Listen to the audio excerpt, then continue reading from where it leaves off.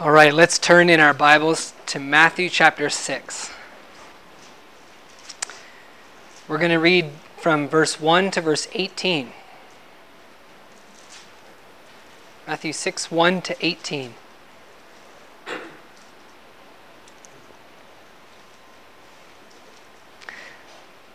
These are the words of our Lord.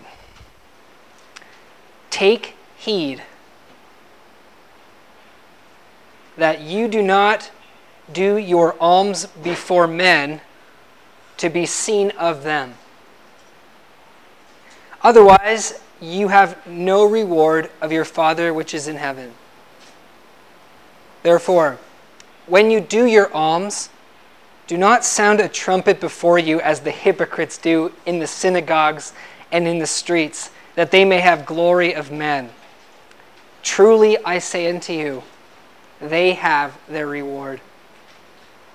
But when you do your alms, do not let your left hand know what your right hand is doing, that your alms may be in secret, and your Father which sees in secret himself shall reward you openly. And when you pray, you shall not be as the hypocrites are, for they love to pray, standing in the synagogues and in the corners of the streets, that they may be seen of men. Verily I say unto you, they have their reward. But you, when you pray, enter into your closet, and when you have shut your door, pray to your Father which is in secret, and your Father which sees in secret shall reward you openly. But when you pray, do not use vain repetitions as the heathens do, for they think that they shall be heard because of their many words. Be not ye therefore like unto them, for your Father knows what things you have need of before you even ask him. After this manner therefore pray. Our Father, which art in heaven, hallowed be thy name. Thy kingdom come, thy will be done, in earth as it is in heaven. Give us this day our daily bread, and forgive us our debts as we forgive our debtors. And lead us not into temptation, but deliver us from evil. For thine is the kingdom, and the power and the glory forever. Amen. For if you forgive men their trespasses, your heavenly Father will also forgive you. But if you forgive not men their trespasses, neither will your Father forgive your trespasses. Moreover, when you fast, do not be as the hypocrites, of a sad countenance, for they disfigure their faces, that they may appear unto men to fast. Verily I say unto you, they have their reward. But you, when you fast, anoint your head and wash your face, that you appear not unto men to fast, but unto your Father, which is in secret. And your Father, which sees in secret, shall reward you openly. Let's pray once more.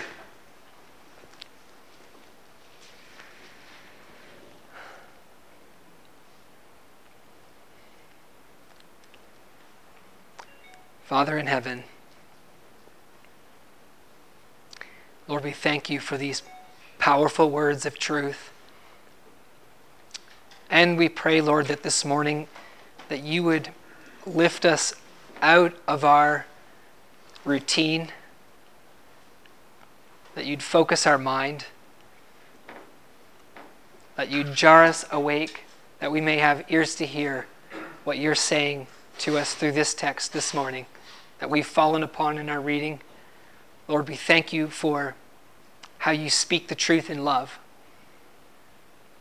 And I just pray that we would all be filled with the Spirit and hear what you have to say, that we would listen and be changed.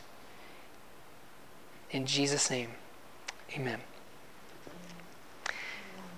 Giving to those in need. Y'all know what that means? Praying fasting, or any kind of self-denial. These are the three most standard religious practices. They were the most standard religious practices in Jesus' day. In Jesus' day, the religious leaders and the people thought much about giving to the poor, giving to those who need. Could be not just someone who's poor, but someone who has need. Fasting and prayer. These things were standard religious practices. They make up 3 of the 5 pillars of Islam. If you're familiar with the pillars of Islam, 3 of the 5 are giving to the needy, prayer, and fasting. So this is just standard religious practice. And even in Christianity, we have these practices as well as Christians. We also make much of giving to the needy, praying to God, and also denying ourselves and fasting, don't we? But these 3 things, Jesus tells us, are also the biggest opportunities for hypocrisy. Amen? And Jesus says, take heed. Who knew that such good things could be so deadly? Draw your attention to this, Jesus says, and take heed. This is what we'll be discussing this morning. But before we do, it's important that we don't disconnect the Sermon on the Mount, because sometimes when we read the Sermon on the Mount, we have a hard time seeing how it all connects, and it's just kind of random and scattered. But this section that we read comes out of what we have been just reading. Now, if you remember, Jesus had just said that he did not come to destroy the law, but to fulfill it, right? He said, not one jot or tittle will in any way pass, but all will be fulfilled. And therefore, if anyone breaks even the least of these commandments and teaches others to do the same, they'll be called least in the kingdom of heaven. He says, unless you have a righteousness that's greater than the scribes and the Pharisees, guess what? You will not enter the kingdom of heaven. You will be cast out if you don't have a righteousness that's greater than the scribes and the Pharisees. And you see, the people believed the scribes and the Pharisees were the righteous ones. So in the section that we had read in chapter 5, Jesus corrects the people's understanding of the law that the Pharisees had taught them. He said, you've heard that it has been said, but I say unto you. So in chapter 5 of the Sermon on the Mount, Jesus is correcting the teaching of the Pharisees. And now in chapter 6, he's exposing the practice of the Pharisees before the people, because the people thought they were the righteous ones. The people looked to them and said, look, they're the ones who are to be our example. They're the ones who are to look to. They're the ones who's doing the law. And Jesus is now saying, no. Their teaching isn't only bad, their practice is also bad. And he calls them 3 times hypocrites. In these 3 examples of giving and prayer and fasting, Jesus calls them hypocrites. And what is a hypocrite? In your own mind, do you feel like you understand what a hypocrite is? We often think it means someone who's inconsistent, right? So someone who says one thing but does another. Or sometimes someone who says one thing and then they'll say another thing over here. We'll call them a hypocrite. But a hypocrite isn't someone who's just inconsistent. The idea of being a hypocrite is being an actor or a pretender. An actor or a pretender. Because sometimes you can be inconsistent and you don't mean to be. Have you ever been inconsistent and you didn't mean to be? And someone had to point at you and you're, oh, you're right, that wasn't consistent. Thank you.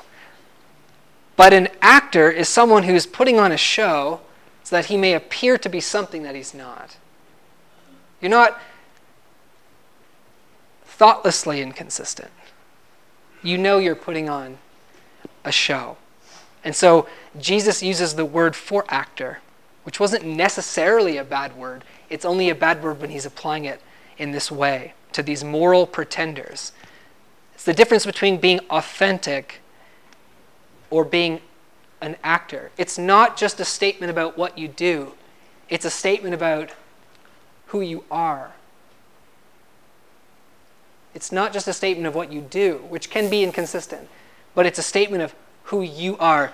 You are an actor. You are not authentic. And Jesus calls them out on this. The Pharisees acted righteous. but in reality, they were unrighteous.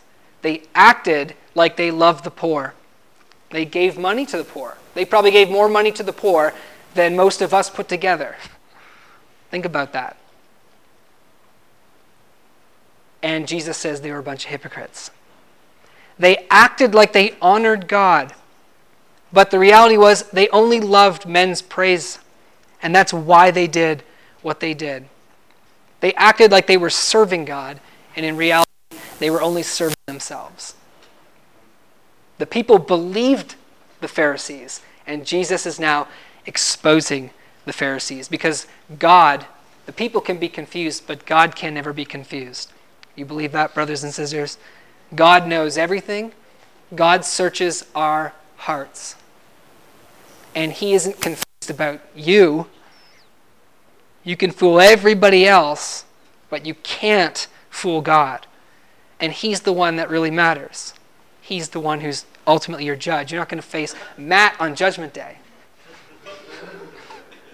You're going to face God. And thankfully, God does expose us. He doesn't just wait till Judgment Day and just go on. I don't want you to get the idea that Jesus hated the Pharisees. Jesus had a lot of harsh things to say to the Pharisees, and we often point that out. But he didn't hate the Pharisees, even though he exposes the Pharisees. In Matthew 23, see, here he's talking to the people about the Pharisees. In Matthew 23, he speaks directly to the Pharisees, and it's intense. He calls them out on hypocrisy. He calls them out on their two-facedness. He says, you look good before men, but inwardly you're full of wickedness and hypocrisy and envy and all sorts of evil. He calls them out. It's very similar to this passage here. But at the end of Matthew 23, Jesus weeps for them. And he also says at the end of Matthew 23 that I will send you people, prophets, apostles, and you're going to kill them. And then he weeps over them. Which of the prophets didn't your fathers kill? You see, when God speaks harsh words to us, brothers and sisters, it's not because he hates us. Did God hate Israel, even though he sent prophets to them to speak hard words? No. See, if God hated the Pharisees, he wouldn't have saved the Pharisee of Pharisees, would he? You know who I'm speaking of? Saul, who consented to Stephen's death and was the fiercest opponent of Christianity. And Jesus said, why do you persecute me? But Paul said that Christ loved him and gave himself for him. So Jesus did not hate the Pharisees. God does not hate hypocrites. So if you feel like you can be an actor sometimes, how many of you feel like you can be an actor sometimes? Yeah. God doesn't hate you for that, even though it's sin. But he will speak these hard things to us to expose us and to protect the people from believing a lie. Now notice he highlights 3 of these main religious practices. Notice that Jesus doesn't teach here that we should do these things. He doesn't teach here, give to the poor, pray, and fast.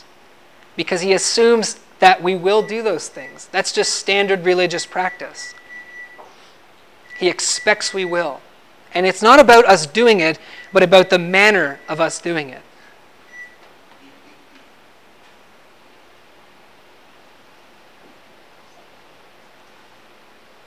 Let me say that again. I know that beeping is really exciting.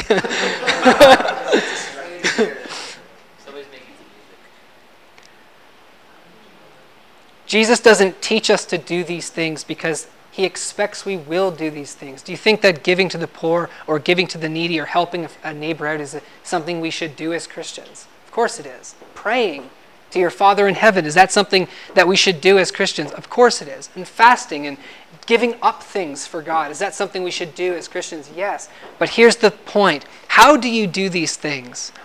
In what manner do you do these things? Jesus brings it to the heart again. This is a heart issue, and not just a matter of behavior. It's always about the heart when it comes to morality with God.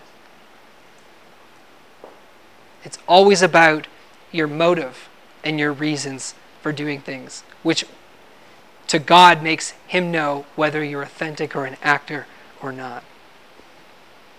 These 3 times, they're all the same. Jesus says, don't do your giving, don't do your praying, don't do your fasting to be seen by men. That's the thing he says. Each time it's very much the same. Is that a contradiction from chapter 5, verse 16? I know we mentioned that before, but take a look. If you flip back in chapter 5, verse 16.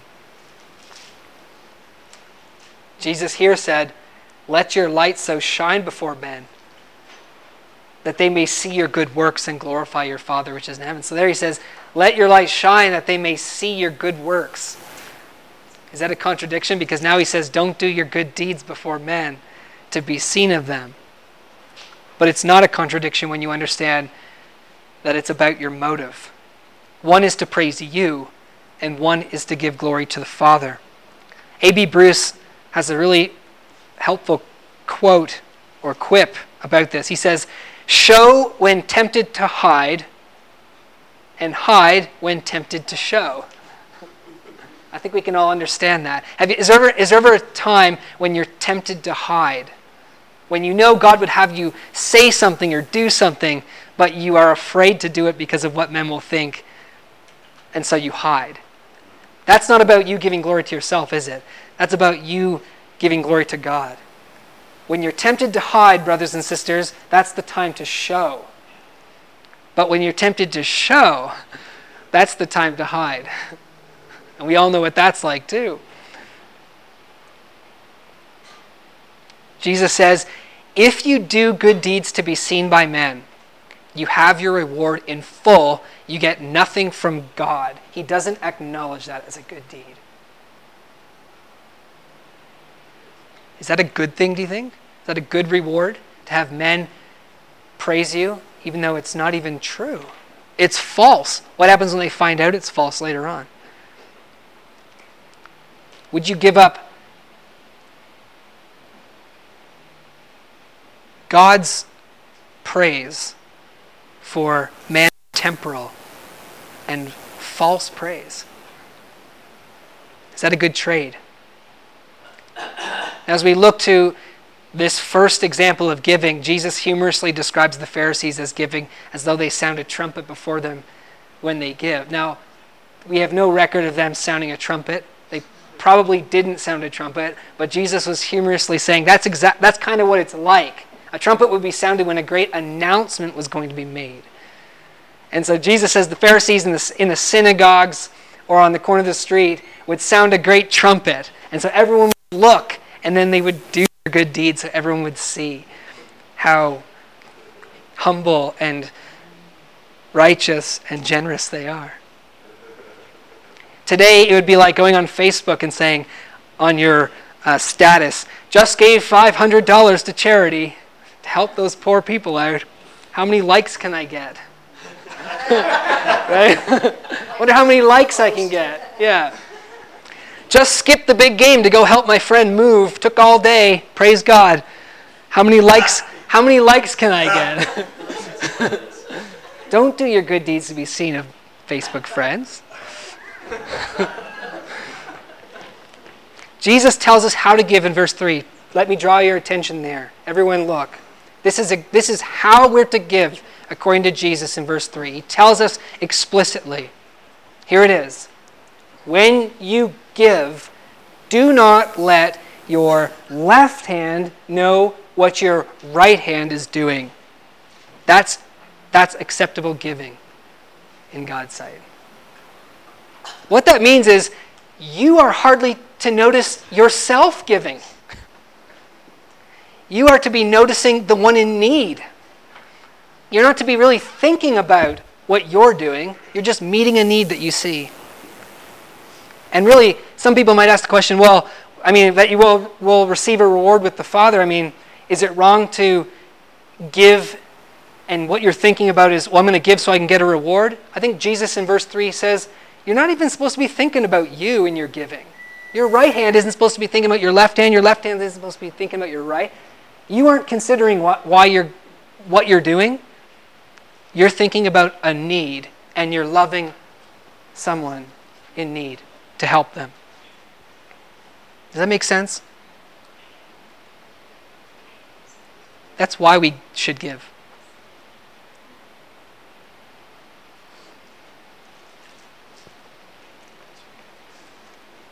God will take care of rewards. But let us think about the one in need and not ourselves when we give. We need to hear this, don't we? This isn't something that we can all say, yeah, I already know that. I think we need to hear this. Any other kind of giving is not acceptable in God's sight. Number 2, prayer.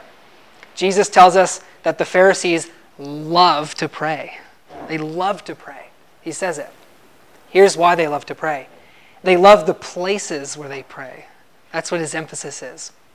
They love certain places to pray, in the synagogues and on the streets, because there they can be seen by men. That's why they love to pray. It's not really that they love God, but they just love people looking at them and seeing how spiritual they are. People do still pray on the streets today. If you were to go to Europe, you'd see this more frequently. But there's actually a lot of conflict about whether the Muslims should be praying on the streets. Now, if you know, in Islam, there's certain times of the day when you're supposed to pray. And wherever you are, that's where you're supposed to do it. I remember watching an Islamic movie, and these two Muslims were kind of debating whether they should pray or not in this public setting. Because the time of prayers come, should we pray or not? And one was saying, no, we shouldn't. And the other was saying, of course we should. It's the right thing to do. And it makes a big scene about this guy praying in public. And I thought of this verse. I don't believe Jesus is condemning all public prayer, as if we can't pray together in church. But why do you pray in public?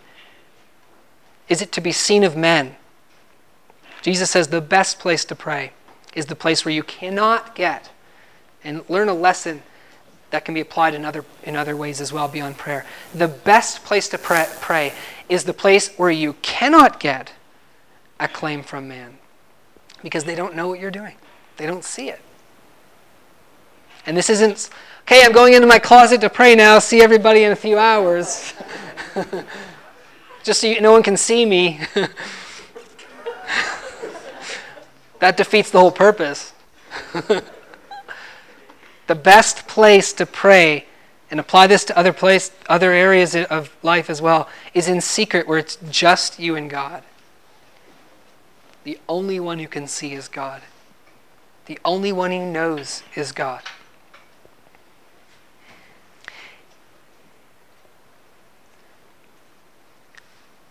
It's not to impress others. And you can pour out your heart before God, and he hears you in secret.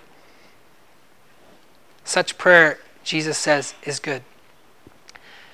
Now, Jesus takes a little detour from his discussion of hypocrisy, which he picks up later. And now that he's on the topic of prayer, he starts to talk a little bit more about this. We don't know, maybe somebody asked him a question at this point. We know in Luke, when he talks about the Lord's Prayer, it was in response to a question. Someone said, Lord, teach us to pray. So maybe as he's talking about prayer, someone asked a question. Maybe he taught in Luke at a different occasion. But he turns now to talk about how to pray, when we pray. And here's what he says we're not to do in verse 7. And this is packed with meaning. When you pray, do not use vain repetitions. Vain meaning worthless. It doesn't have any value whatsoever to use these repetitions as the heathens do. So this was common practice in Jesus' day. Common practice. So men would have been very familiar with that. He's saying you're not to be like them because they think, here's why they do it. They think that the gods will hear them because of their many words. Now, do you remember in the Old Testament the story of Elijah and the prophets of Baal on the mountain? Now, the prophets of Baal, did they have many words or a little bit of words when they were calling out to their God? Many. It says that they were calling out to their God from morning till noon, and when nothing happens, from noon until night. They weren't just calling out to God, they were slashing themselves and doing backflips off the altar, it says. Leaping off the altar. So all day they're calling out to God, and they think they'll be heard by their many words. How much did Elijah pray? He just prayed one little prayer. Okay, Lord, now's the time to burn this thing up. And God just does it. Right? See, there's a difference. You don't need to manipulate God with many words if you're trusting in him. The technical phrase that describes that manipulation of God in those days was fatiger Deus. It means tiring the gods.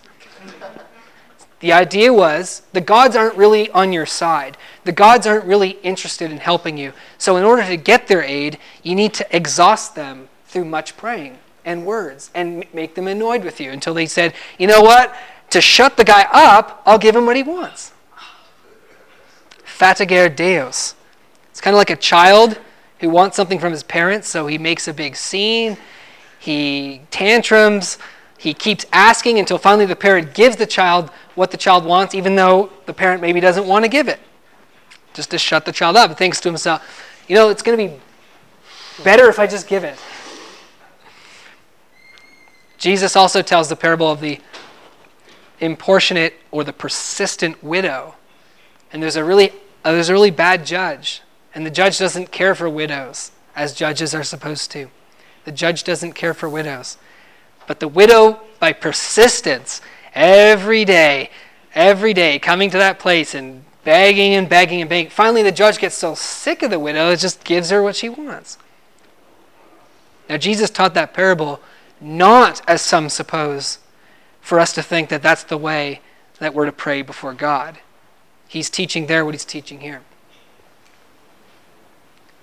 God's not like that. And Jesus' point is, if a bad judge will finally cave in and be so sick and tired of this person that will grant your request, how much more will a good God who cares about you?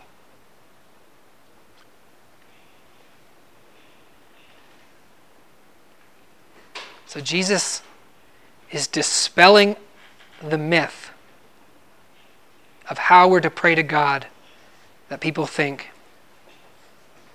God is not like that. God will never cave into manipulation, by the way. Just so you know, he's never given anyone anything because he was tired of them. He doesn't cave into that manipulation because he cares for you and gives you what you need. Now, sometimes we don't understand his ways, right? Because sometimes we do trust him and we pray and we say, God, I do need this. And sometimes he doesn't answer. I think of Abraham. If you remember Abraham, he needed a child. He was childless.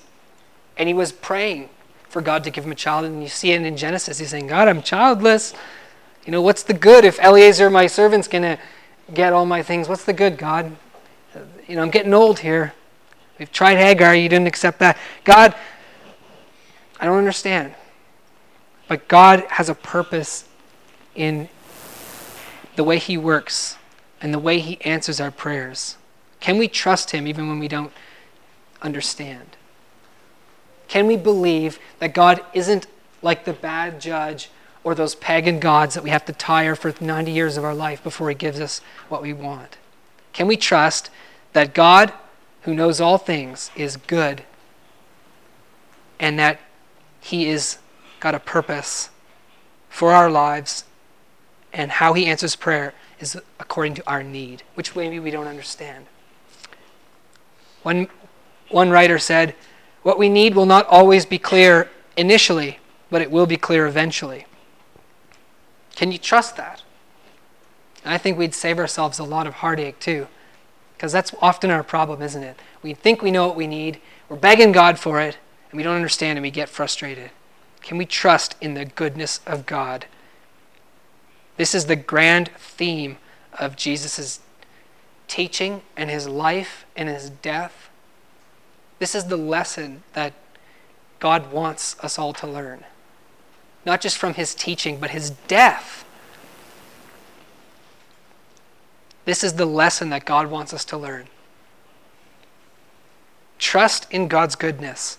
Fatigar Deus does not believe in a good God. He says in verse 8, your Father knows that you need it. He calls God your Father. When he says your Father, he doesn't just mean your Creator, which is what even pagans believe about God. They would call God their Father, but all they mean is the place where we originated from, our Creator. But when Jesus talks about the Father, he's challenging us to trust in a God who's not just our Creator, but in a God who loves us and cares for us just like any father would care for their kid. If you, being evil, know how to give good gifts to your children, how much more will your Father in heaven give good gifts to those who ask him? Do you trust that?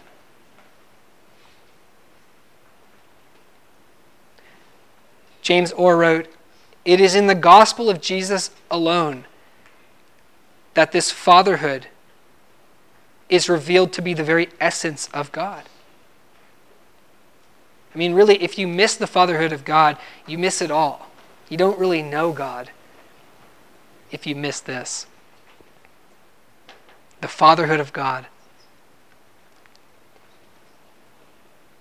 Are you doubtful that God is good? Jesus tells you he is good. Jesus shows you that God is good.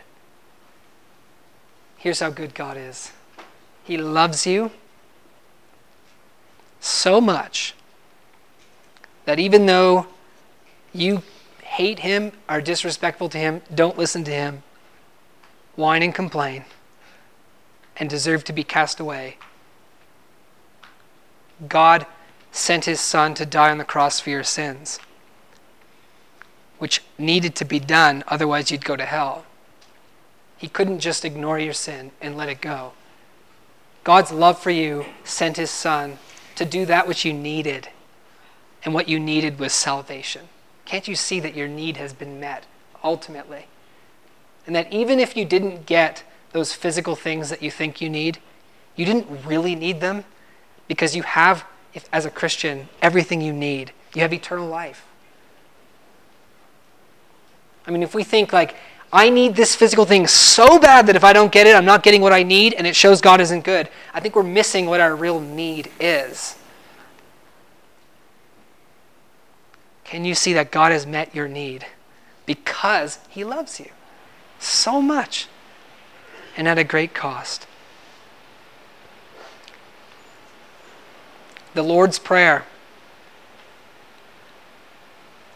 It was estimated in Easter of 2007 that more than 2 billion people prayed the Lord's Prayer that day. 2 billion people. Some people say that liturgy or reciting prayers is wrong.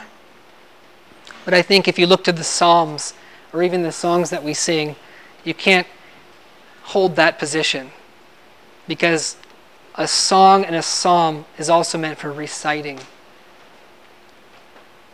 And it is basically a prayer, just in a musical form. It can be bad, but it's not necessarily so. But one thing's for sure, the Lord's Prayer isn't meant to be a magic formula. So you shouldn't think that if I pray 90 Lord's Prayers, then God will hear me. And believe me, people believe that today, don't they? It's called praying the rosary. This is a guideline for prayer. It teaches us about prayer. Notice how short it is. Notice the contents of it. And the point of the Lord's Prayer is to give you a mindset other than the pagans. Look at verse 9. After this manner, therefore, pray ye. therefore, meaning in light of what I've just said, you pray. Not like the pagans. They pray like that. This is how you're to pray. This is a prayer of understanding who God is. And it starts like this. Our Father, isn't that a wonderful way to start? Remember, that Father is packed with meaning. Our Father who is in heaven, hallowed be thy name. We don't pray to saints. We don't pray to angels. We pray directly to God, our Father, who's willing to hear us, who wants to hear from us. If we couldn't pray to God directly, it'd be a statement about God. The whole idea of praying to saints is actually like, God is very busy, and I need someone who's in heaven to go over to the throne and talk to him on my behalf. Or, those guys are more, God will hear them better than he'll hear me. Mary, can you put a good word in to God for me? All doubting the goodness of God. Our Father who art in heaven, hallowed be thy name. That is, that God would be known as a God who is good, full of grace and truth, a righteous God, a just God. The name of God is the character of God. The name of God is who God is. And he's saying, may your name be hallowed. May who you are be known and sanctified and holy in people's mind. May people know who you are and honor you for who you are. May the whole world, even these pagans, come to see who you are and hallow your name. That's the purpose of creation, that God's name would be hallowed. The purpose of Christ's coming, that God's name would be hallowed. The purpose of our salvation is that God's name would be hallowed. And here Jesus says that's the first thing. The first thing is not your daily bread, as important as that is. Because if you get your daily bread and you don't know God's name, you've missed the whole point. Number one, may God's name be hallowed. Jesus prayed that in John 12:28. Father, glorify your name, right before the cross.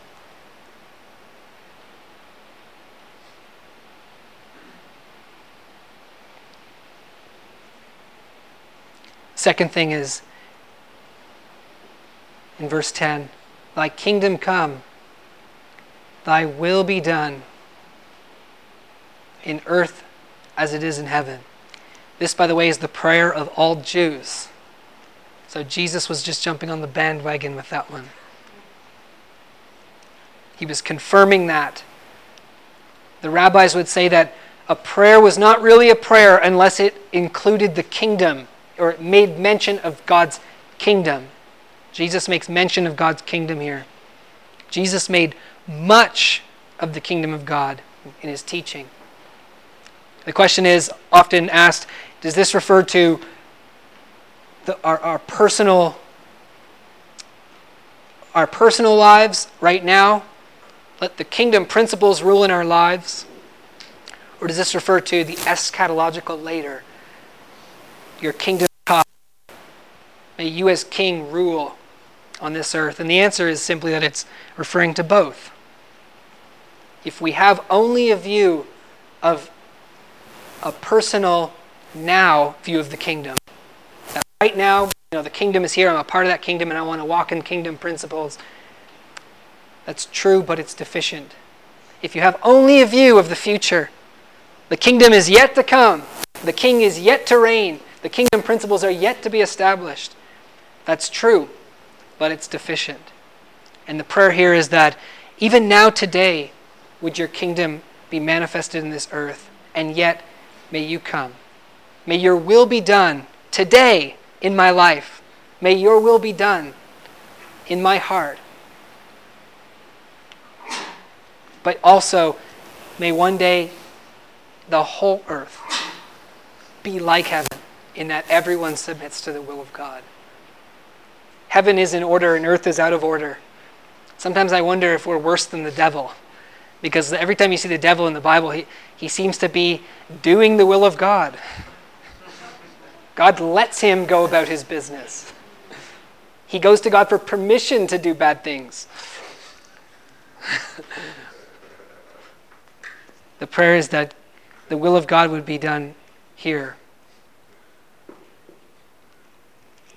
So notice, first things first is God's name, God's kingdom, God's will. Before we ask for our own personal interests, God's interests are first. I think, brothers and sisters, we would have, our lives would be far more healthy in the way they're oriented if the first things was the God things, and if God's name was more important to us than our own,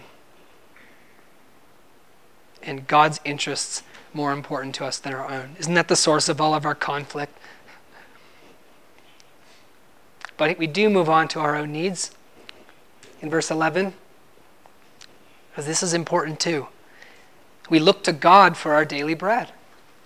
And that this is, I think, includes more than just our food also, but our physical needs. Give us this day our daily bread. In Luke, Jesus says, give us day by day our daily bread. So it isn't merely just a prayer asking for God to help you this day, but a trusting him that he'll help you tomorrow too, and the next day, and the next day. Day by day, God will take care of you. Your Father knows that you need these things. Jesus will talk more about this later in the same chapter. But the big deal here is trusting in God to take care of you. You're looking to God for your daily bread. You're not freaking out about, what am I going to eat?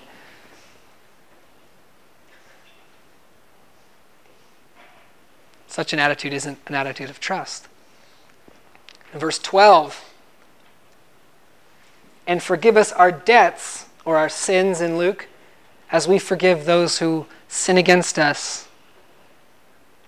And in verse 14 and 15, he elaborates on this point. This is sort of a point he's emphasizing in his discussion.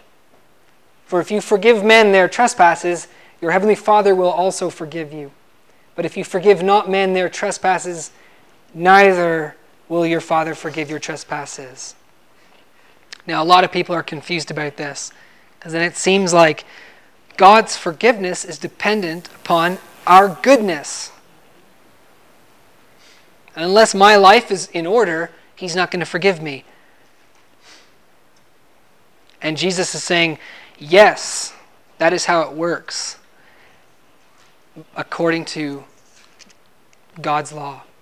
And if God looks upon you, if God is looking for someone who's worthy to be forgiven, as the law works, that's how the law works, then he needs to find someone who's forgiving others of their sins. See, forgiving others of their sins isn't just a new covenant phenomenon, but also an old covenant phenomenon. If you were living in the days of the Old Testament, men would wrong you. And if you didn't forgive them, then your Heavenly Father wouldn't forgive you. Why should he? You're not being a good person. You're not obeying the law. You're not loving God. You're not loving your neighbor. So it's important that we see that this is Jesus showing you need to have a righteousness that's greater than the scribes and the Pharisees. See, they think they're righteous by law. But the reality is, if you want to be righteous by law, then in your giving to the poor, it needs to be flawless. It needs to be solely for God and God alone. In your prayer, it needs to be flawless. In your forgiving, it needs to be flawless. In your fasting, perfect. Unless you're perfect, you're not acceptable in God's sight. So brothers and sisters, my understanding of this passage is that this is not Jesus teaching the gospel, but he's teaching us what the law requires of us if God is to forgive us and accept us. In the New Testament, we find a different order. It says in the New Testament, forgive others just as God has forgiven you for Christ's sake. Now, if this teaching stood true for the New Covenant, I think the apostles would have taught it, and they never did. But the order is reversed. Does that make sense? You can think about that. But Jesus is saying here, if you want God to look upon you and see you as worthy of being accepted, then you need to have a totally forgiving heart towards all. I think if God were to judge us that way, even us as Christians, we would probably fall short.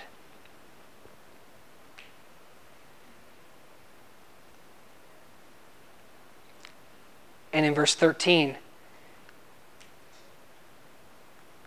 this is a wonderful statement of our weakness.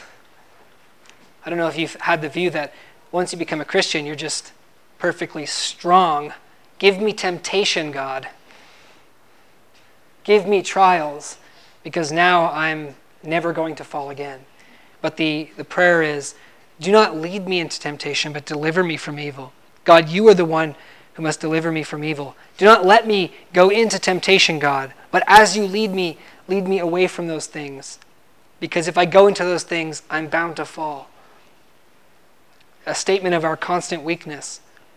And I think we would do well to remember that we do not have any strength to oppose our sin, to oppose sin at all, except the strength that comes from God. So we shouldn't have the attitude of, bring it on, God, like Peter. I won't deny you, even if everyone else does. He should have prayed, oh God, lead me not into temptation. And finally, the prayer ends with a doxology, which some doubt Jesus said this, because in Luke it's not found. But regardless as to whether Jesus said it or not, it has been used by the church since the earliest days. The church has, when they said the Lord's Prayer, has said, for thine be the kingdom and the power and the glory forever and ever. And Jewish prayers almost always ended with a doxology like this. So it is a beautiful thing. The kingdom's not ours, it's not mine, it's God's, and it's his forever. It's good for us to lift our mind up out of our own little kingdoms, out of our own little spheres, and to see that really, in the end, it's God's glory. God will be glorified, no one else will. God will rule, and no one else will, except we who rule with him by his granting. But it's all God's, forever and ever. The Lord's Prayer is about taking your eyes off of yourself and putting on a God who's good and worthy to be praised. And lastly, Jesus turns back in verse 16 to discussion of hypocrisy. And once again, the issue is, when you fast, don't do it to be seen by men. When you make sacrifices for God, don't do those things so that men may give you glory, but hide it so that only God can see, and God will reward you openly. It's interesting. You know, as Christians, we shouldn't appear to men to be all pious. You know that? Pious is, it's a good word. It means reverent to God, but we shouldn't appear to be before men to be very different before men. We should be very normal when men look at us. They shouldn't see us as, ooh, there's the guy who goes and prays all the time, or ooh, there's the guy who sacrifices, oh, there's the guy who gives all his money. We should just be very normal. Now, some people use that as an excuse not to be pious. Because I shouldn't appear before men to give or to pray or to fast, so I won't give and I won't pray and I won't fast. Because I shouldn't appear it, I'm just not going to at all. That's not Jesus' teaching. We should have a practice of piety, of reverence, of giving, of prayer, of sacrifice for God. We should, but it shouldn't be before men. Men should just think we're very normal. But don't use that as an excuse to not pray and give. 3 things Jesus says take heed: giving, praying, fasting. Ask yourself this morning, do you do these things? These are standard religious things. Do you do them? They're good. But how do you do them, brothers and sisters? Ask yourself, what manner do you do these things? To be seen by men? Do you give because of the one who's in need? Do you pray to God, your Father, who's in secret? If you want to be righteous before God by your works, if you want God to look upon you and to see you as righteous and worthy of eternal life because of what you do, then Jesus is here telling us that you must have a righteousness greater than the scribes and the Pharisees. You can't be like them. It's not just about giving and praying and fasting. It's about how you do those things. And unless you give perfectly, and unless you fast perfectly, and unless you pray perfectly, then God will not accept you as righteous. So I want to just caution everyone, don't try to be righteous before God by your works. That's what every other religion besides Christianity teaches you to do. And they teach you to pray and fast and give. Don't try to be righteous before God by your works. Because unless you're perfect, you won't be accepted. And the news is you're not perfect and you'll never be. No one can. And the good news is that even though we all fail, even though we've all sinned and fall short of the glory of God, that acceptance with God and righteousness with God is on the basis of grace. Something that you don't deserve. Because God loves you and Christ died for you. And as a sinner, you can be forgiven. Freely by grace. There's a difference between being a sinner and a hypocrite. A hypocrite is one who acts and is not authentic. They act righteous when they're not. A sinner is one who doesn't act and just admits, I'm guilty. But brothers and sisters, let's not only be authentic in our admission of our sin, but let's also be authentic in our giving, in our praying, in our fasting. Not so that we may have praise from men. These three things are also the biggest opportunities to bless others. So let us take heed and give careful attention to our giving, praying, and fasting, so that these things are not opportunities for evil, but opportunities for good, that God might be glorified. Let's pray.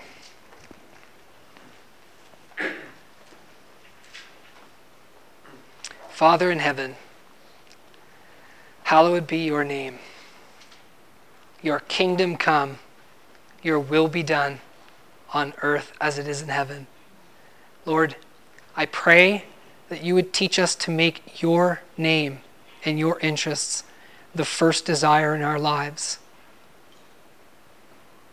God, that we wouldn't put ourselves first, our supposed needs first, our praise. Oh God, you alone are worthy. And I pray, Lord, that we would have such a clear vision of that, of your amazing love and goodness, that we would have a desire that all men might know how wonderful you are and would hallow your name. Lord, we thank you that you take care of us. And I pray that we would see that you have taken care of us. And Lord, if you were to not give us bread for the rest of our lives, that we would be totally taken care of by you. Even so, Lord, we ask that you would take care of us in our physical needs, and we trust that you will because you're good. Help us to understand that we don't always see our real need. Help us to trust in your goodness at all times. And Lord, make us people who do indeed have true reverence for you and a true practice of prayer and giving. Help us not to neglect these things, but to do them in a right manner. And we thank you for the honor and the privilege of knowing you and being salt and light in this dark world. Thank you for this time, Lord. In Jesus' name we pray. Amen.